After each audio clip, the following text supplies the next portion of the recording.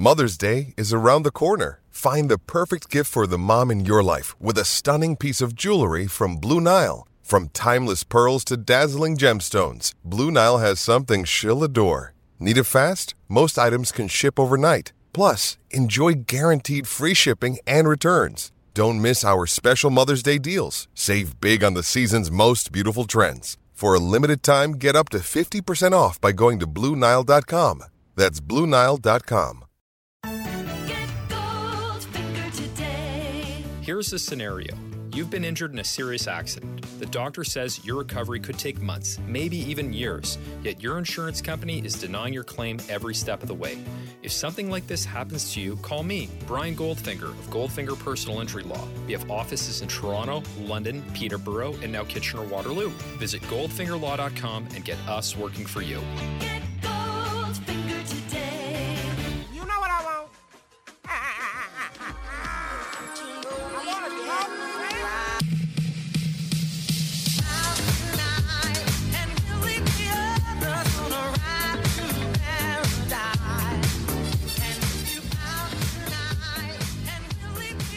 Hey, guys. That was not good. I mean, I'm not going to lay it on thick or anything. The Raptors lose 116-100. And so the preseason isn't meant for large takeaways, I don't think. It's meant for small takeaways on certain things that are trending upwards or downwards. Or maybe there's warts of your team that are kind of popping up. We saw the warts tonight. We saw them against Boston as well, but we saw the warts in this one. And I think it stems largely from a lack of creation from the Raptors starters. Without Fred VanVleet, we saw them struggle immensely.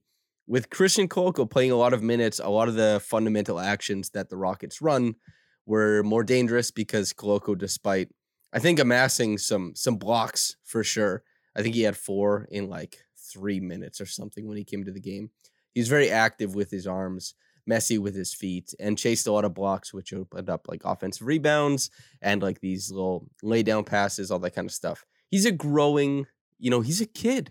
He's going to get much better. But the Raptors, they got waxed, dude. And it's mostly the fault of the starters in this one. They couldn't create. Scotty Barnes, and this is the thing about small developments, big developments. I don't have a big Scotty Barnes takeaway, only that the ball is coming to rest in his hands quite a bit. And he had 6 turnovers in this game. I think he finished with like 4 assists, 2 points, 0 of 5 from the field. He's not the type of creator. He's not the type of player, at least at this point in his career, and he wasn't last year, who is just going to get into the middle of the floor, get into the paint, and kind of burst past his defender and disrupt the defense, start making plays from there. He is a guy who has to be making the most of every single read that comes his way. And sure, if he gets a smaller player on him, dominate. Try and get into an isolation. If it's just you, score the bucket. If the double comes, make the read. But there's a lot of times where the ball is coming to him and maybe there's an advantage there or something. But the processing it's just not quick. He's letting the ball come to the rest. The defense catches up, and he's not just beating dudes off the dribble and getting into the teeth of the defense. And OG, I think, had nice plays in this game off ball, where it's like he's getting a handoff. Live by a 3 podcast, big shout out Curly. He talked about this on Twitter, but OG looks great off of handoffs. If you paid attention to any of my work over the years, it's OG, once he gets downhill, is very good. His handle may not get him downhill by himself, but if you can run pin downs, handoffs, all kinds of stuff to do that for him, it's good. He looked good there, but OG didn't look good initiating. Gary Trent Jr. didn't look good initiating. Scotty looked really, really bad initiating. Pascal was a guy, like, he put up a lot of shots tonight, 15. He was mostly left out there like, hey, you're the only guy who can really create. He would beat his defender. He would draw a player over. He would get the defense's attention, but that's just one dude. And then you look at the team, they shot like 6 of 34 from deep. It's bad.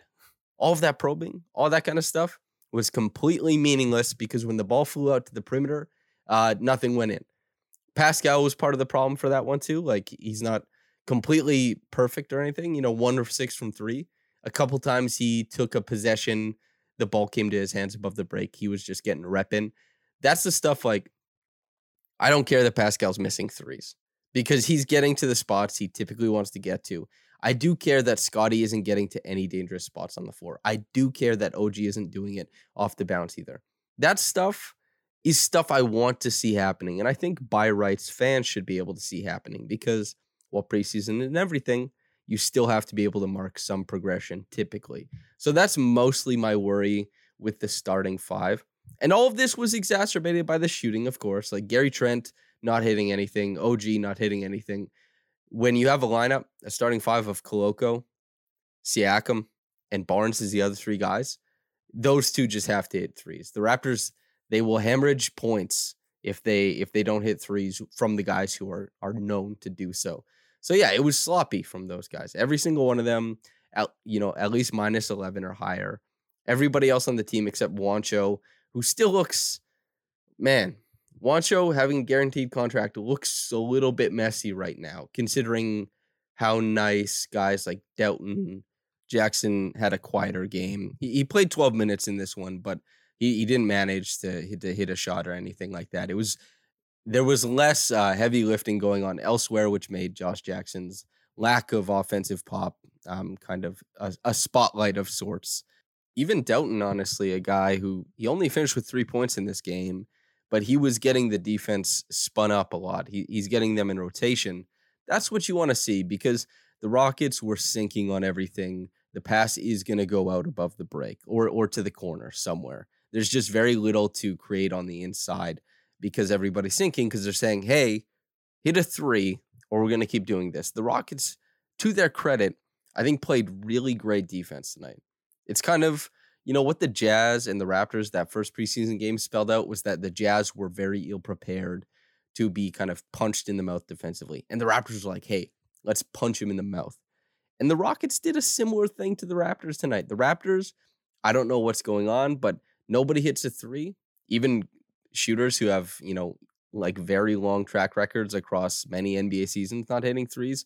That's just, the Rockets, they played great defense to reflect the way that the shots were going for the Raptors. And that's why they won. Their defense mostly. Because a lot of their offense was from runouts on missed shots. If the Raptors hit more, then we're looking at, a much closer game, especially during the starters aspect of it. But man, very sloppy stuff from the guys we typically see do well on the Raptors. The guys who were the lifeblood of the team last year. Why Nick Nurse, he was chasing wins by playing these guys so many minutes. And suddenly the bench, in fact, the deep bench, looks like the best part of this team in these preseason games, which obviously isn't the case, but is a reflection of maybe a little bit deeper camp battle. A guy like Gabe Brown just coming in, canning a couple triples. Nice to see. DJ Wilson on a pick and pop hit one. Also nice to see. Ron Harper Jr., pretty muted game. I'm not sure what's going to happen with his two-way. The Raptors have not been super interested in giving him a lot of run.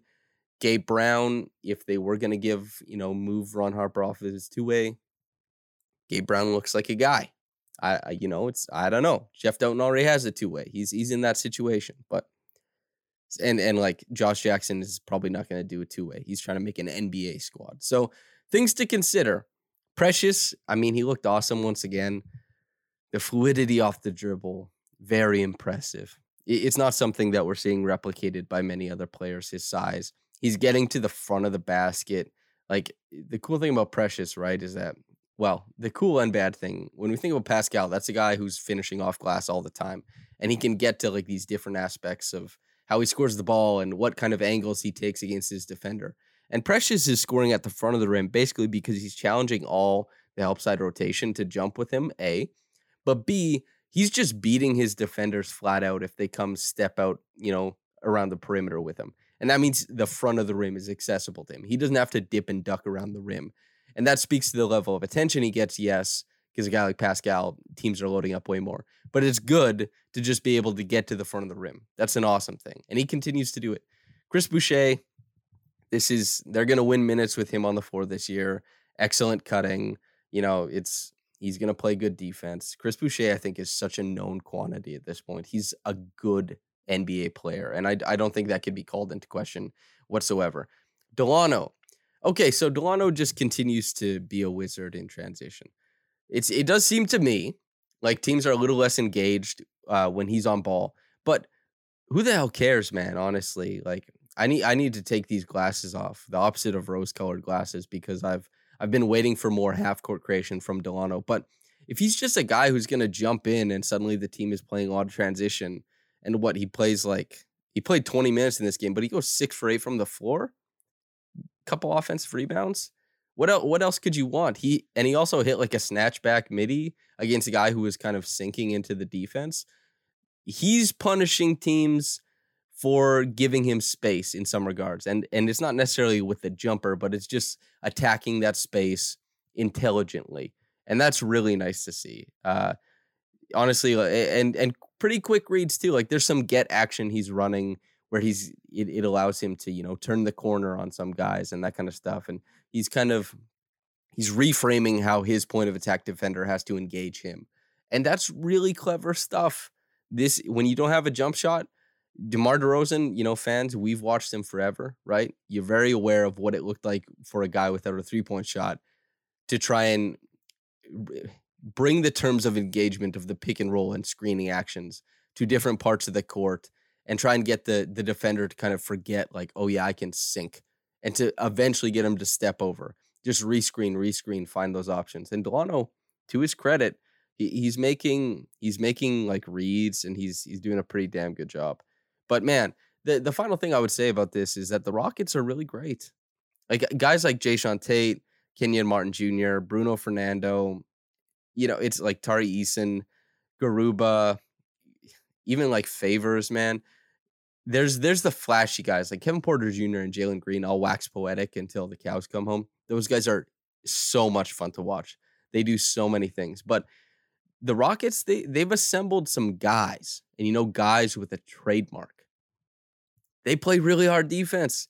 They had really great dig downs on dudes. When they rotate over, it's meaningful. It's not toothless. Like that rotation means something. They're going to try and strip you. They're going to try and run out.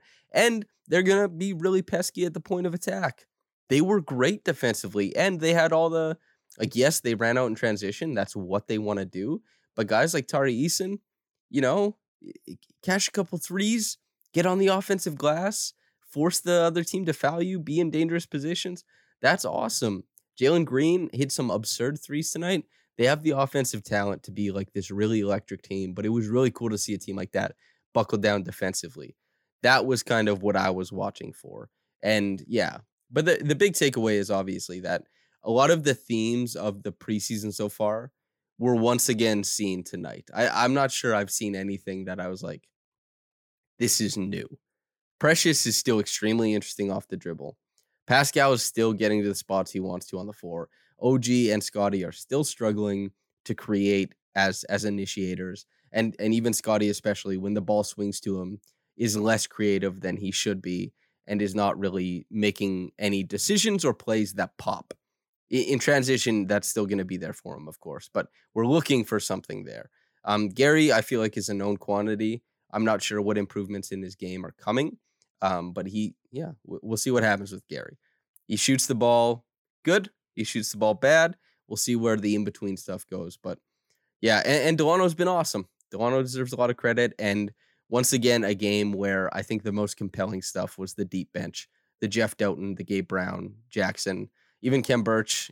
Kem had another, dribble drive from above the break where he scored a basket, which is incredible to me. Just absolutely bewildering. But yeah, that's mostly it. I'm going to give the Reggie Evans Award to Mr. Delano Banton.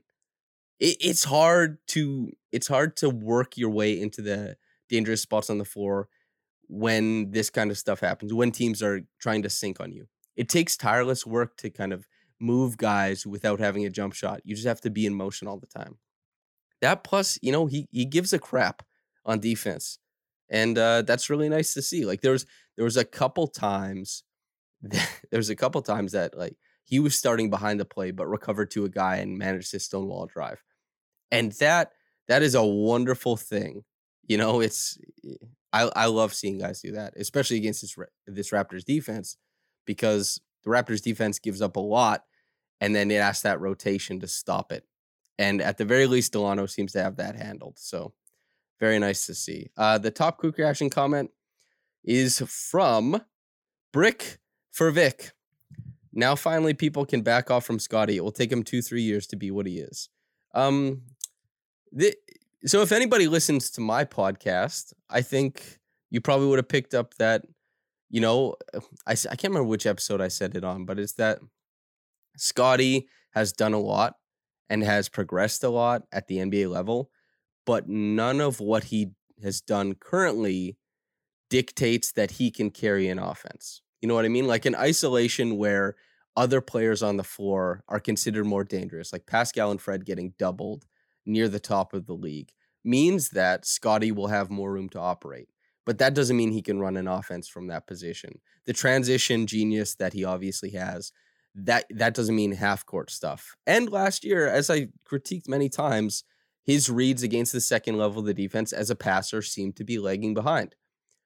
And he can't just straight up beat dudes off the dribble. His pick and roll craft it needs to improve. He's a young guy.